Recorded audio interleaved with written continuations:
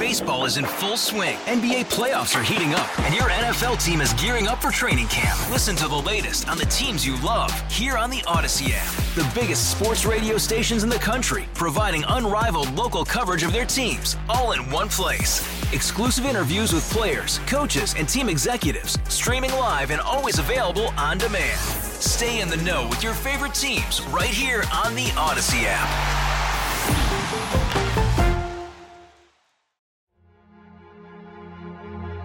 This time on Vet Story.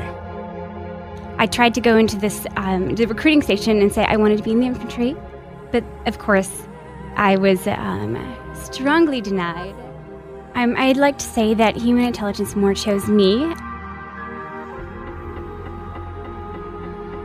She and her husband had to leave Afghanistan during some of the first wars there, where her husband later died from injuries.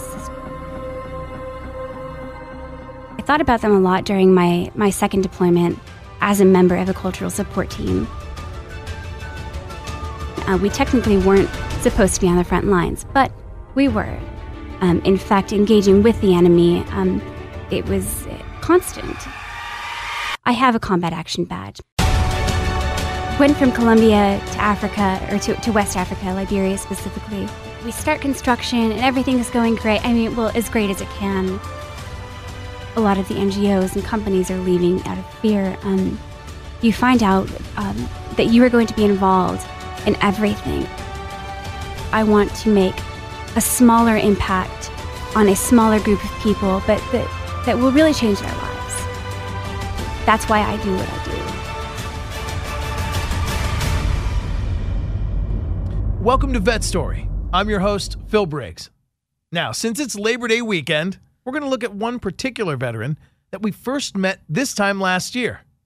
My colleague, Jared Watson at ConnectingVets.com, sat down with the Service Women's Action Network. There, he spoke with program associate Anna Stacy, and she introduced us to a fellow at the SWAN organization that we'll never forget, Sergeant Janice Marquez. She's been a Pashto language instructor and a human intelligence collector on the battlefields in Afghanistan. The program she worked in allowed special operators to engage people in the Afghan Pashtun society. She worked along ODAs, Operational Detachment Alphas, in the Kunar province of Afghanistan. She went on to help disadvantaged people in the jungles of South America. She became a fellow with the Service Women's Action Network, where she speaks on behalf of military women and advocates for the inclusion of women in combat-specific military occupational specialties. She's the regional director for Waves for Water, which is an all-veteran force of humanitarian workers who provide clean water access to the world's most remote populations. And she founded Stable Outcomes, which brings things like water, electricity, and essential needs to some of the most remote places around the world. To truly honor Labor Day weekend, we'll look at how the labor of this Army veteran has changed lives all over the planet. We'll go now to our colleague, Jared Watson, to get the full story. Tell us about your background, your military experience, and why did you choose human intelligence? I'd like to say that Human Intelligence More chose me. Oh. So I joined the Army in 2005, and when I went to the recruiting station in Nashville, Tennessee, which is not where I was from, but that's where I was living at the time, I went into the station and I took my ASVAB, and I was super excited to join the infantry. And no kidding, I was so young and so naive. I tried to go into this the recruiting station and say I wanted to be in the infantry, and I felt like my scores were adequate and that I was adequate, but of course I was strongly denied, very much declined for this. But I didn't know any better, and of course I was, maybe 18 years old at the time. Mm-hmm. And so I guess next on my list was human intelligence, or I guess the top of their list. Oh, okay. At the time. So it wasn't necessarily something that I had really chosen, but more something that I felt like I was equipped to do. The military put you where they needed you. Exactly. Well, as a cultural support team member, you interacted with women in Afghanistan. What was that like, and how important was that role to the overall mission? Well, I personally, as a woman, I do think it is very important. You are addressing half of the population that doesn't necessarily have a voice. we're talking about a culture where women don't necessarily leave their homes. Some of them may. There are parts of Afghanistan that are a bit more progressive, and women are allowed to leave and fetch water, and even at work for that matter. However, in the regions in which I worked, we didn't see a lot of that. We saw a lot of repression. And I remember speaking with many women who couldn't leave to go to the well to pump water by themselves. And so they would have to send their very young children out there. And so those are kind of the things that I dealt in the most. I would say that when I first joined the Army, I went with the 101st Airborne Division to Afghanistan, my first deployment. So during that deployment, I meet this woman, and she has this super inspiring story. She's an interpreter. She's a Pashto linguist. And she's really the reason why I re-enlisted during my first deployment during 2007, 2008. And her story was that she and her husband had to leave Afghanistan during some of the first wars there. And they fled through Pakistan, eventually made it to the United States, where her husband later died from injuries sustained during some sort of a kidnapping or whatever the attack was. I don't really recall anymore. But she said that her goal in life was to come back as a linguist to help the people that are a part of her bloodline, the people who have been so very near and dear to her most of her life, and that she had to flee from in order to protect herself and her family. And she asked me, she said, I told her that I might be re-enlisting and I have a slot at a language school, and she said, learn Pashto. And I did. Wow. I was going to ask you what kind of impact this stuff has on you, but clearly that's impact. Yeah, on my young mind. Yes, definitely. I mean, so how do you just decide to learn Pashto? I mean, how is that like, okay, I'm going to go do that now, and then you just did it? I mean, honestly, that process has got to be tough. Well, it is, and I can't necessarily take all of the credit for that. I would say that it was time for me to re-enlist, and there are benefits to re-enlistment when you're overseas. Like a lot of veterans know, you get, there are several perks. And it was my time, and as one of the perks, the Defense Language Institute in Monterey, California came up, and I selected it.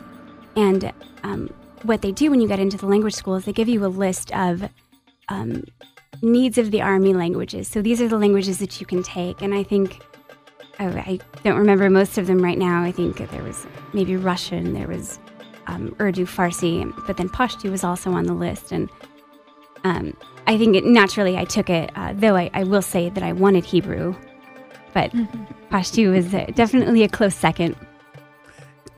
You speak more than that, though. You speak another language as well, don't you? I do. I speak Spanish, and I would call myself an intermediate Portuguese speaker. In your head, how does this, I've always wondered, knowing multiple languages, how that works in your brain when you hear things. Do you reconvert them back into English?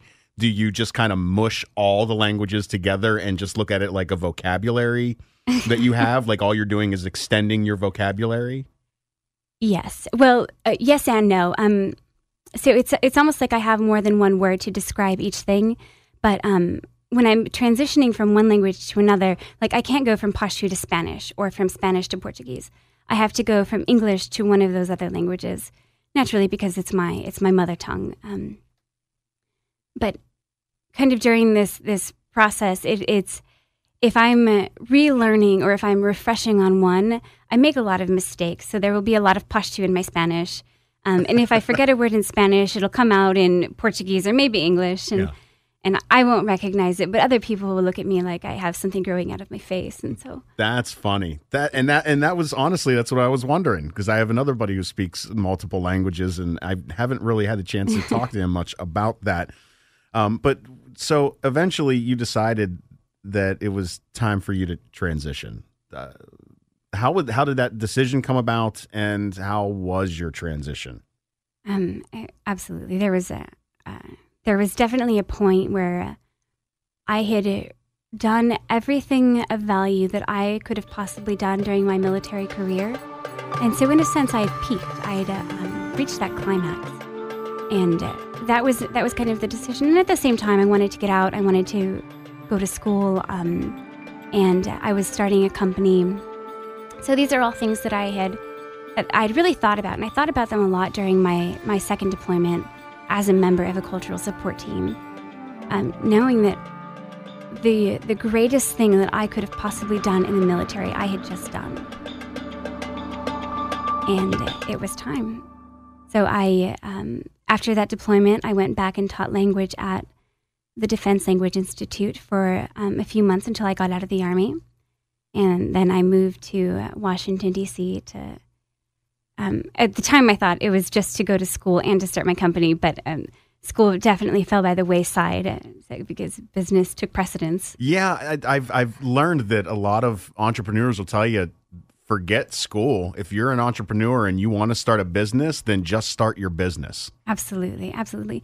I would say that though education is very much necessary, it wasn't as important to what I was doing because through my military background, I had learned skills and practices that were definitely relevant to what I was doing in the business world. Tell us about your business. What's the name of it and what exactly is it? Well, I'm actually not a part of that company anymore. I resigned as of, what was it? Early 2016. Okay. And for a good reason. I feel like my company definitely got into an area where I wasn't necessarily an expert. We started doing green energy in Africa. And though I think it is absolutely necessary and there are definitely stabilizing benefits to it, I'm not an expert in that, and I don't feel as comfortable going forward that way. But the basic premise of the company was stability operations. So as cultural support team members, many of us conducted operations called village stability operations, where we go into an area and we try to restabilize, whatever that looks like. It is a very complex process. It has a lot to do with security and development. But and I sat with a few people during that last deployment. We really went through some ideas about how can we do this in the civilian sector? How do we do this outside of the military? And how do we make a company out of it? And the answer was, we have no idea. And so when I started my company initially, I admit that I was a bit of an amateur. I didn't know what I was doing, but I knew I had the idea, the general concept. And eventually what we found ourselves doing was contracting a lot with the U.S. and Colombian militaries in Colombia in the demobilization and reintegration of the FARC, with a lot of focus on the inclusion of female Colombian military and police to address the most basic needs of Colombian women living in FARC territories. It's rain season in the eastern jungles. The FARC rebels have called theirs for decades. From 1995, we lived through a continuous growth in the number of clashes, which reached its peak in 2011 when a bus bomb exploded, destroying half the town. But like others, now that a full peace deal between the Colombian state and the rebel group FARC seems to be at hand, she's tentatively trying to make her way back. It's almost, and tell me if I don't, not that I'm trying to dumb it down, but to explain it on a lower scale, but it's obviously my description is not going to be as broad. Almost like event planning, but like permanent event planning. Like you have to work with everyone and have all of these different organizations, factions, people with their own ideas to basically listen to you to make this all work, correct? Absolutely. Absolutely. That's mind-boggling. Yeah. So what are you doing now? Yeah, I guess that's the difficulty. So now I'm a student at Norwich in the Strategic Studies and Defense Analysis program, and I'm transitioning to a master's in international relations with a focus in development. So school has really been my main focus, but my boyfriend and I are now starting another company doing a corporate social responsibility, because of course, so a serial entrepreneur here. But the idea is to do the same type of development in underserved countries, within underserved populations, by allowing larger companies to give back to the population. However that looks, however that manifests, every situation will be different, of course. But are you the type of person that just sees problems wherever you go and decide, I want to figure out a way to fix these, and so you're just going to base your businesses on that for the rest of your life? Pretty much. I think I'm good at identifying the problem and saying this is the solution. But the good news is I don't feel like I implemented them very well, which is where my boyfriend comes in. Finishing his MBA right now at the University of Notre Dame, so he'll do all the hard stuff. I'll just do I'll just do the easy part. What are the easy parts then? The identifying? Oh yeah, absolutely. Well, yeah, it's easy to point out a problem. Yeah, it is definitely a little bit simpler to look at something and tell everybody what's wrong with it. Wow. So let's go back to your transition. What was the hardest part of your transition, do you think? Deciding that I actually wanted to get out. Deciding that the benefits of being out of the military were far greater than being in the military. And by benefits, do you even, I take you as a person that wants to continue to find a way to serve, and you want to find a better way to serve for yourself, that it's not about benefits for yourself necessarily, but it's the way you could benefit others, I'm guessing. Yeah? Absolutely. Absolutely. I feel like my talents are far different, and they're much more effective outside of the general bureaucracies that you run into in the military. And then two, the military makes a very large impact where it goes, and I feel like I want to make a smaller impact on a smaller group of people, but that will really change their lives for the better. What kind of impact have you had that stands out in your mind as a story that continues to drive you today, I guess? Well, one in particular, during the 2014-2015 Ebola outbreak in West Africa, it went from Colombia to Africa, or to West Africa, Liberia specifically, to do the Ebola response, and it was such an interesting experience because we basically had one person on the ground there who was navigating all of this for us, and then a few other members of the team went to Liberia to help solve this problem. Well, for those who have done disaster response, it is very intricate, and you don't go to a place and say, I'm going to do one thing. You find out that you are going to be involved in everything, especially in a place where a lot of the NGOs and companies are leaving out of fear. Now, my story in particular is more about what happened after. So they had very recently declared Ebola over in Liberia, and we got a project with USAID, the United States Agency for International Development, and the project itself was to build or to construct green energy power plants in the rural community of Quendine, which was 14 hours on rough roads outside of Monrovia. So it was very difficult to get there, impossible to get there during rainy season, which was essentially half of the year. So we start construction, and everything is going great. I mean, well, as great as it can, working in the middle of the jungles of West Africa. But the day that we actually turned the lights on, and we're talking a community that hasn't had electricity in most of them ever. They've never really had electricity, but others who lost it during the wars, the first and second Liberian civil wars. It was profound. It was absolutely profound to introduce this type of electricity to people who otherwise wouldn't have had a means, and to experience the happiness and the celebration, and to basically be a celebrity. And there were times when, and I was actually just talking to Anna about this, they gave us a plot of land because I say that loosely, of course. There is no paperwork. There are no taxes. Gotcha. Yeah. But there's definitely a lot of celebration in it. And at one point, a little girl named Blessing comes up to me, and she wants to take a selfie. And so it's me, and it's Blessing, and another girl named Blessing, and a little girl named Princess. And we're all standing there taking selfies. And I show it to them, and I turn my phone around, and Blessing looks at the picture on my iPhone and she points to herself and she says, "Is that me?"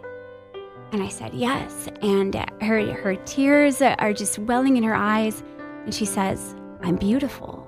And of course, at this point, I'm an absolute disaster. I'm like, "Yes, you're beautiful. You're so beautiful. Oh my God." And so there was a really emotional moment for me to be able to see the differences in our cultures. And it's that reminder, that's why I do what I do. That's why I work in development. That's why I work with the underserved. What an amazing story. Wow. I was going to ask you, Anna, you're making this difficult on me. I was going to ask you, how did you pick Janice, the profile? I don't know. There's something about her. I'm not sure what it is. But Tell me a little bit more about the profile program you have and the goals of it and why you feel profiling women each month is so important. Absolutely. So I think that a lot of times when we talk about women veterans or women in the military, we can focus on some of the very real struggles that these women face. And so I think what we want to do in profiling these women veterans is show, the ways that these women are able to accomplish just incredible things. And obviously Janice is an amazing example of this. And the way that these women have leveraged their experiences from the military, what they've learned, and really made that transition into civilian life and into making an impact and found other ways, as you said, other ways to serve and to continue serving throughout their life. So I think we want to show women doing inspirational, incredible things in and out of the military. Do you feel, Janice, that gender has been an issue in the past? I know we talked about the infantry issue, but any other areas where you feel like being recognized here can help with some prior issue that you had in the past where gender became an issue for you? I can't necessarily say. I do feel that for the most part, my military career, I was very fortunate not to have had a lot of the struggles that other women with whom I have encountered that they've had. But I will say this. Being a woman, to go back to the idea of cultural support teams, we are trained and attached to special operations units who are working on, I guess, what you would call the front lines of combat. And so being there and having that direct combat experience was very profound. And that alone opened more doors for me than I could have possibly imagined. And it would be things like Colombian generals wanting to have a meeting with me just to hear what it is like to be a woman on the front lines of combat. Now, I know that that's kind of a contentious subject because it technically wasn't a thing then. We technically weren't supposed to be on the front lines, but we were. If we are saying that the front lines of combat are, in fact, engaging with the enemy, I have a combat action badge. My partner, a veterinarian doctor, also had a combat action badge. It was constant. And because of those things, people, I have credibility. People listen to the things that I have to say because of the things that I have done. And I've had meetings with people who think that I am important because of what I have done. And now, had I not had this experience, would I have had those same meetings? Would my business have been successful?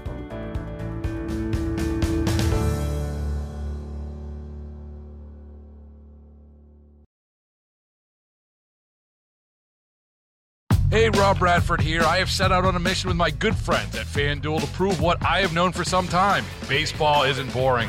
Now I have a daily podcast to prove it with some of the most notable people in the baseball world, screaming baseball isn't boring from the mountaintops, or at least agreeing to come on our show. Players, managers, GMs, and yes, even the commissioner of baseball, Rob Manfred. It has been a constant wave of baseball's most powerful voices. So join the revolution. Subscribe and soak in Baseball Isn't Boring. Listen on your Odyssey app or wherever you get your podcasts. You'll be glad you did.